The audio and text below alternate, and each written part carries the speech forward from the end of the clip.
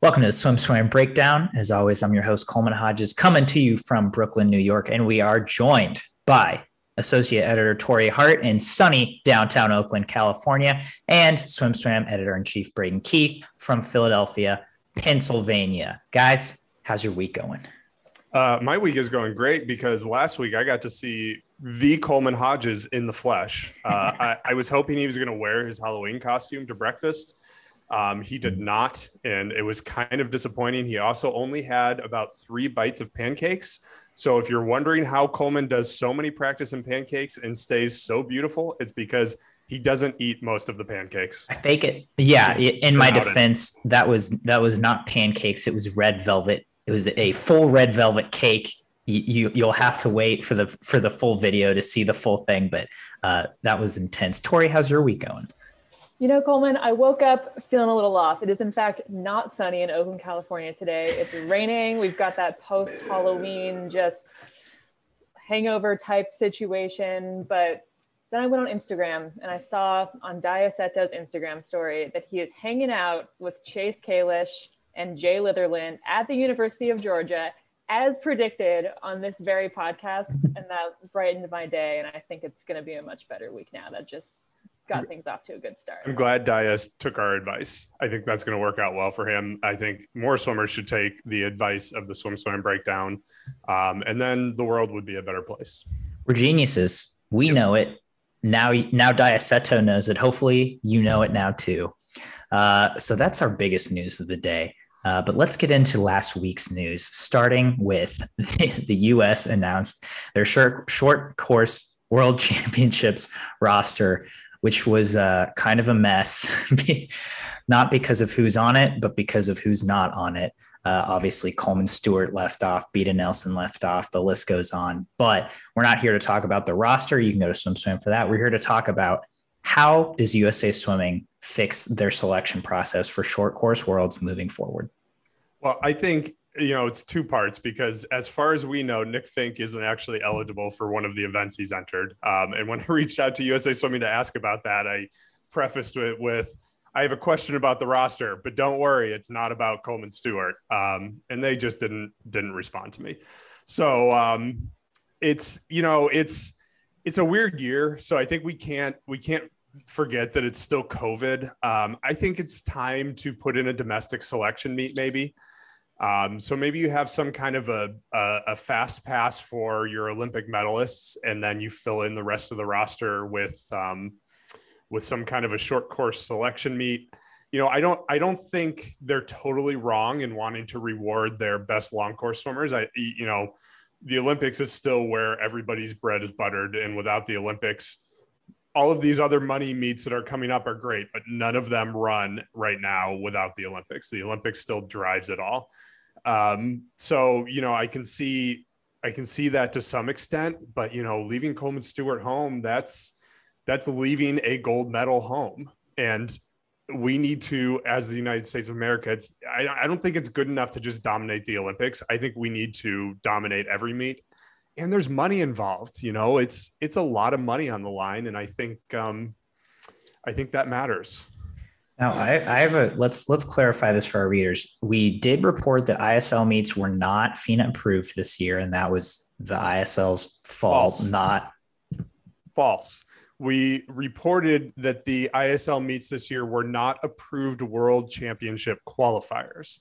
But that goes for a lot of meets. Not all of the Grand Prix Pro Swim Series meets are qualifiers. So then could the US put Coleman on the roster?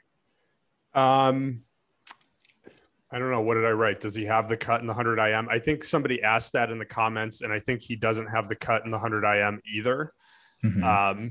They can't do it by their own selection standards. And in the US, for people who don't know, once we got down to July, August, September, USA Swimming doesn't have the ability to just sort of change it.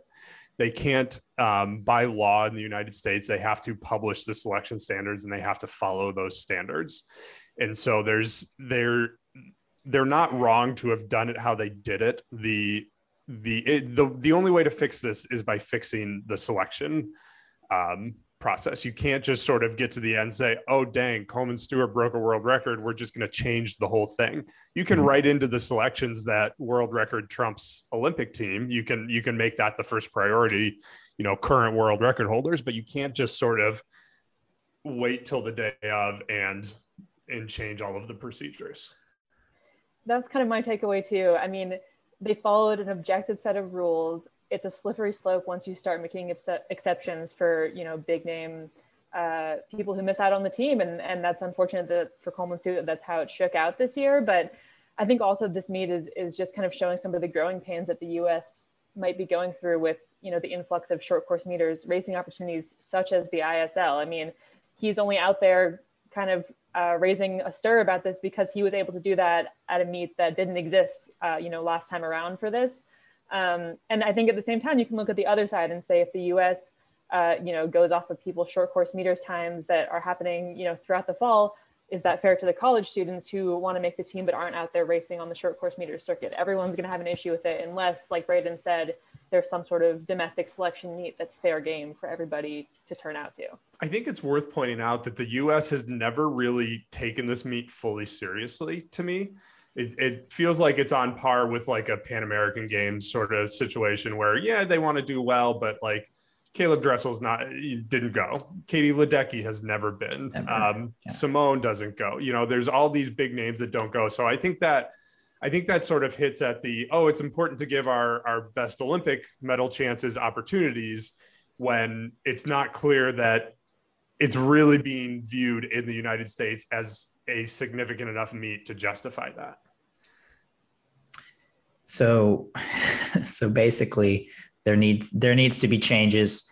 Will there be? Who's to say? But back in the short course pool, we saw Kyle Chalmers in Kazan break the world record, 100 freestyle, 2009 suited record from Emery Laveau. Hope I'm saying that right. 44.84. It was a monster swim. And we are going to see Kyle versus Dressel once again in the ISL playoffs this month in Eindhoven. Do we think this affects Kyle versus Dressel in Eindhoven? Well, we don't know for sure we're going to see it. Jason Lezak sent us his playoff roster, but he did say some swimmers would be missing some meets, and he didn't tell us who or which. And that would be like the ISL's nightmare, right? Like not getting the Chalmers versus Dressel showdown is what they need at this point, I think, because I think after the month break, things feel even flatter with the ISL than they were. Well, especially with the boycott things. Yeah. The ISL. I don't know if we know where Caleb's at. He got the big tattoo and we presume that means a little bit of time out of the water, but he's also a freak athlete. So we don't know if a little bit of time out of the water is a problem. Well, I also think he does a thing where like you can rub an ointment on it and swim the next day. Yeah. So I don't know. It doesn't make sense, right? Like in our heads, Caleb should be the better short course swimmer.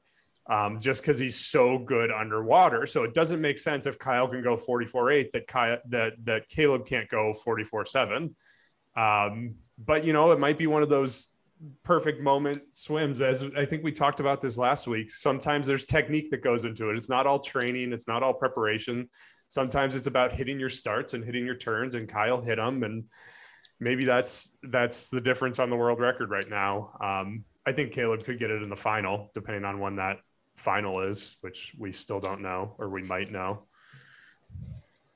Yeah, I kind of had a similar thought where it's, is Caleb physically capable of going faster? Yes, I think that's clear. Like, we know that there would be, a hotly contested race if they're going head to head. Will it happen when they're going head to head? Is Caleb in the same place in his season as Kyle? From what we've seen publicly, it doesn't seem like it. And, he's not going to be at Worlds. He's not really potentially targeting any sort of fast short course meters meet. I don't know if we're seeing this fall head to head. If we do get it head to head, I hope that the ISL breaks whatever of its rules it needs to break and puts them side by side.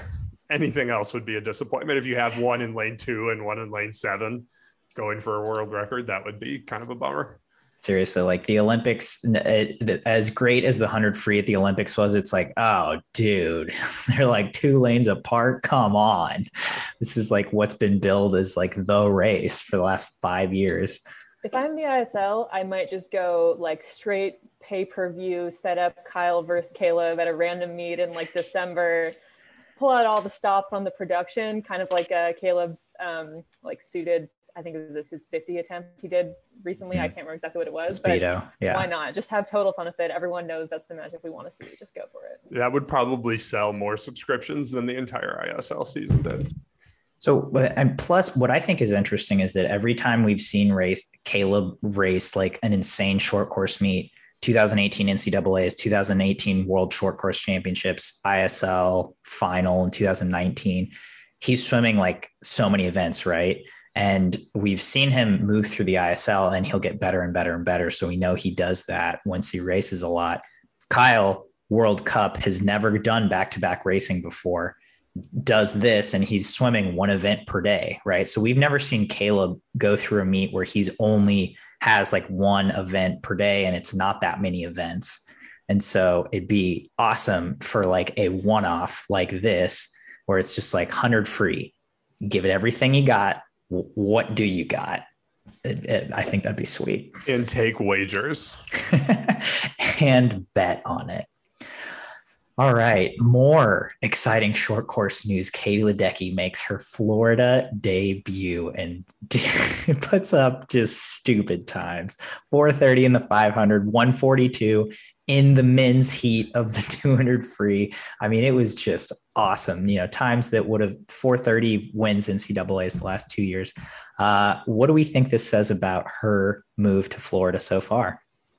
I think we can only take away positives from this. I mean, I would love to see a race video, see where she was slotted in with the guys. I think overall she was maybe like between 12th and 14th. She didn't, you know, she wasn't blowing anyone out of the water. She was really evenly matched up. She was in a position where she hasn't been too many times in college or, you know, among a college cohort in her career. It's probably exactly what she needs just to get some solid racing reps. And I'm just looking back through her times and, you know, obviously she has her 424 and her 426 from NCAAs, but in a dual meet setting, never really 430 or better in her college career and not this early in the season. I'm excited for what's to come. Seeing the couple pictures she posted to her Instagram just lined up with the guys. I mean, that's just so fun. More of that, please. To me, all we really learned from this is that Katie Ledecky is Katie Ledecky, and she'll be Katie Ledecky no matter who she's training with or where she's training. She's almost like the Tom Brady. You know, who was it, Tom Brady or Bill Belichick? Well, we don't know for sure, but Tom Brady went to Tampa and looked pretty good. So to me, it's, you know, Ledecky's going to do the work she knows she needs to do. And it's probably about her own personal engagement as much as anything. So to me, we can't really make any conclusions until we see her in a suited, and maybe not even a full taper, but some kind of meet that matters. I don't know if that's Winter Nationals or a pro swim or what that meet looks like. But it just says to me that the Florida coaches are good enough that they can't screw up Katie Ledecky. Ledecky just doing Ledecky things. To me, like, obviously the Olympics weren't a bad meet for her by any, like, she did great, but you know, it's like, you're kind of like, well, what's going to happen next? And then you're like, she still got it. And it's so fun to see. More short course news. Emma McKeon, Matthew Sates take the World Cup overall titles. For you all in the entire World Cup circuit, there was a lot of exciting swims. I think it surprised everyone. The youngsters, the veterans, you know, everyone who's there kind of showed up in their own way. Who impressed most? Who impressed you the most on the overall circuit? So we're talking, it's Sates and McKeon are our only options. No. Yeah. I was impressed by Tom Shields. Obviously, we're all impressed by Kyle's work. That's what I wrote down too. What the heck? Tom's impressive. Yeah. I don't think he lost a 50 or 100 fly, did he? I know he said he swept the 100. I think he did lose the 50, but I know he said he swept the 100, and that's the first time he's done that in his career. Well, the 50 fly isn't a real event anyway. I don't know. I think the men definitely got a lot more attention at this meet because of the different record setting they did. I think Matt Sates is the biggest conversation about whether or not he should still go to Georgia, because I don't know if he knows this, but he can't keep that full $140,000 that he earned. So, if I'm picking between the winners, I'm taking Sates. I think Emma is going to show up at ISL because she was not, by her own admission, not training super hard going into her few weeks in the ISL and then into the World Cup. But I think, another good training block in Eindhoven with her team. And then going into, if her team makes the ISL final, I think she's going to explode. And I think that 100 free world record could go down. Hold on, Braden, can you clarify for our viewers and also for me?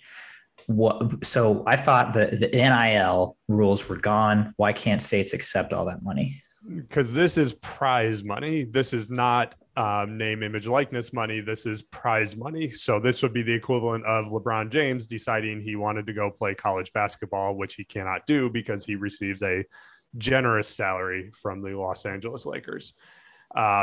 So this is just a different animal, and Tori probably knows this better than any of us even. But you still can't accept prize money as far as we know. And that could all change at the NCAA meetings that start in the next few weeks. But that kind of makes sense in most sports. If you don't have that restriction on it still, then the NCAA's purpose is sort of gone. Doesn't make any sense. And I think technically, I might be wrong about this, I think it's just in your specific collegiate sport. So in theory, if Matt Sates wanted to go out on like the golf circuit and win prize money, I think he can. I think like J.R. Smith, also a basketball player, is playing golf. Yeah. I think he can win money for that, but I'm not 100% certain. Well, and I could see if they really need to write rules. Right now, there are almost no rules because they were trying so hard to avoid the lawsuits. They really need to write rules to clarify this because nobody really understands it. And it's pretty easy to think of a lot of loopholes you could have on this, where they could pay the money to his federation, then his federation could sponsor him for $140,000. So it's just a goofy thing until they figure it out. Just going back to the question at hand, let's circle back to Tom Shields here. I think, he posted a really poignant Instagram post, I think, about what, finishing second on this World Cup circuit meant to him, and how in 2018 he was just he had signed up to do it just to kind of keep his career afloat. And, as we all know, and as he's been very open about, later that year, he attempted suicide. And the way he's, rebounded from that and spoken publicly about it, and the way that kind of his entire late career has been about professionalizing the sport and finding a way to really build a career as a true professional swimmer. I mean, this really feels like the culmination of that. I mean, he's walking with over $100,000 from a few months of work. He's got the ISL playoffs still to come. He's got short course worlds as well.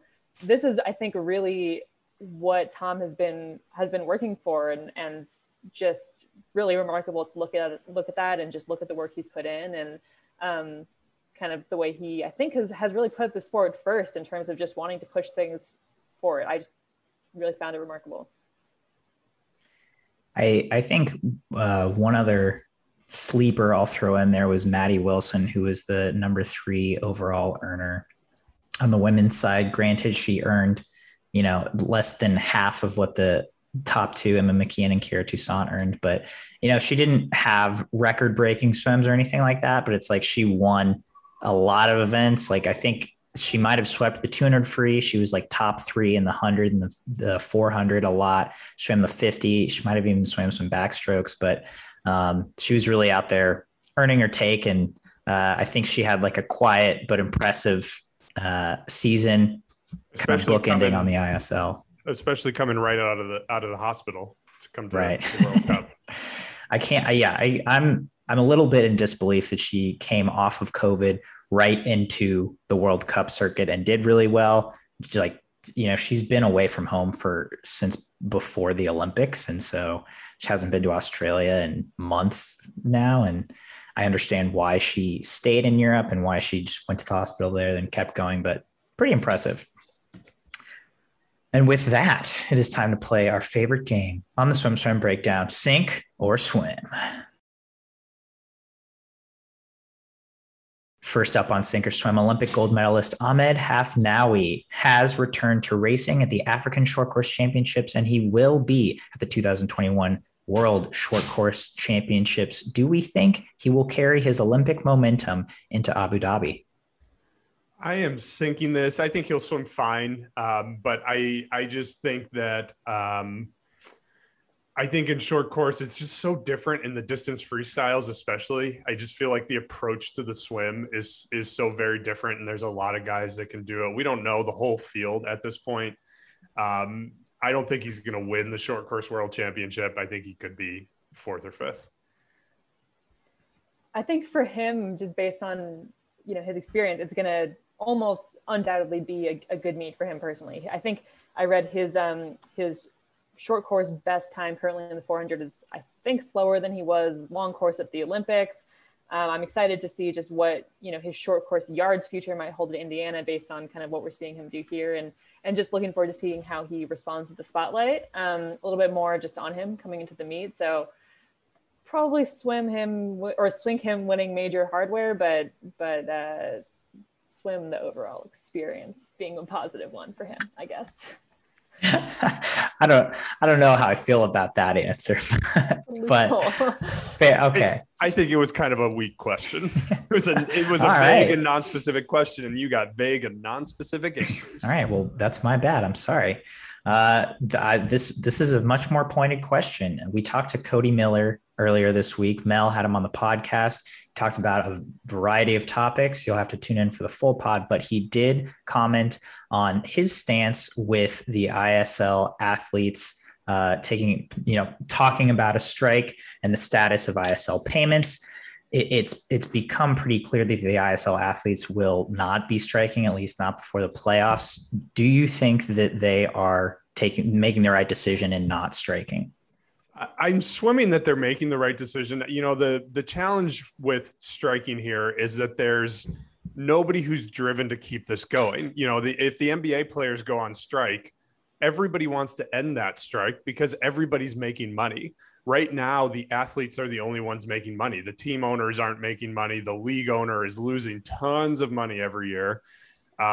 So, if the athletes go on strike, there's not this great financial motivation to negotiate with them and work it out. The league could just as easily walk away. At the same time, the athletes are in a hard place because not showing up to compete is literally their only leverage, because this is a single payer funded league. And that will continue to be one of the major problems with the ISL, that there's one person that's in charge of and in control of basically every decision that happens. And that just doesn't work in almost any scenario.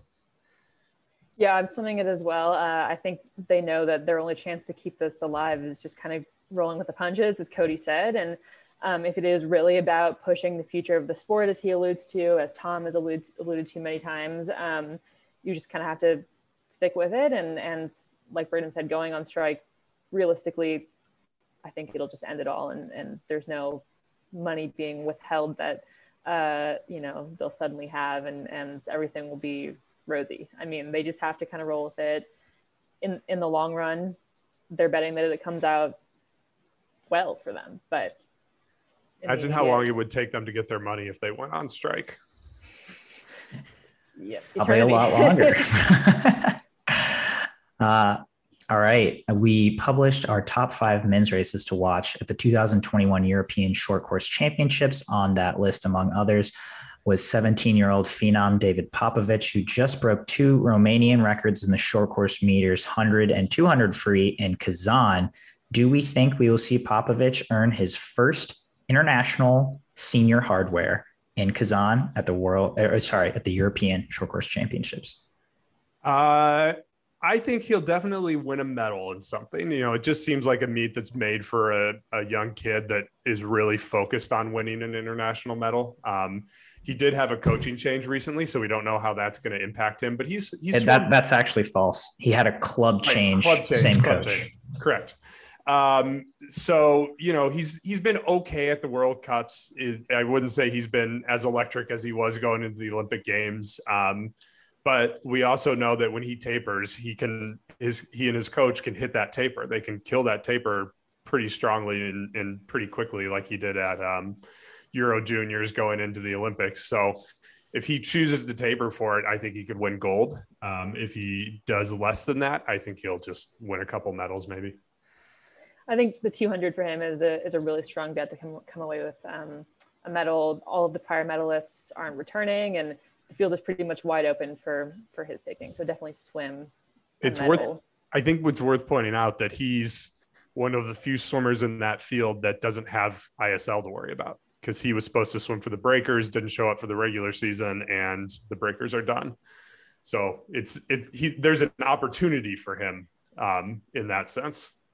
Yeah. And we've also, this summer we saw him go to European Junior Championships and obviously destroy everyone, and then went to the Olympics and he still performed really, really well. And so that I feel like that bodes well for his trajectory at European short course heading into world short course as well. And our favorite bookend for the SwimSwam breakdown, sink or swim, Petey or Pernilla? I'm sorry. This isn't even like a fun conversation anymore. Pernilla is so good and Petey is bottom two. And based on his latest social media posts, I'm not sure he believes he has much Strictly Come left in him. Good news. We haven't written this as of recording, but I'm sure it will be published before the podcast goes live. But Petey is on London Roar's official playoff roster, so he is eligible to return for the ISL season. They won't tell us if he's going to, but he's eligible to do so. Pernilla looks so good. She looks like a dancer. She looks better doing it in heels than Petey does not doing it in heels. So the either or conversation, I think, is more or less over. Yeah, there's not a battle to be had between the two of them. Petey's, once again, a little cringy.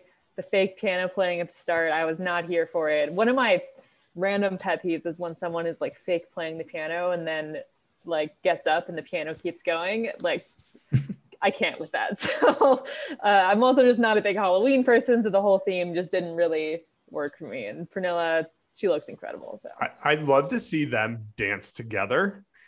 I fear for Petey that might highlight how good she is and how he's not terrible compared to the average human being, but how mediocre he is at it. I think that would be fun to watch. Let's just say it. We know who the breaststroker is here,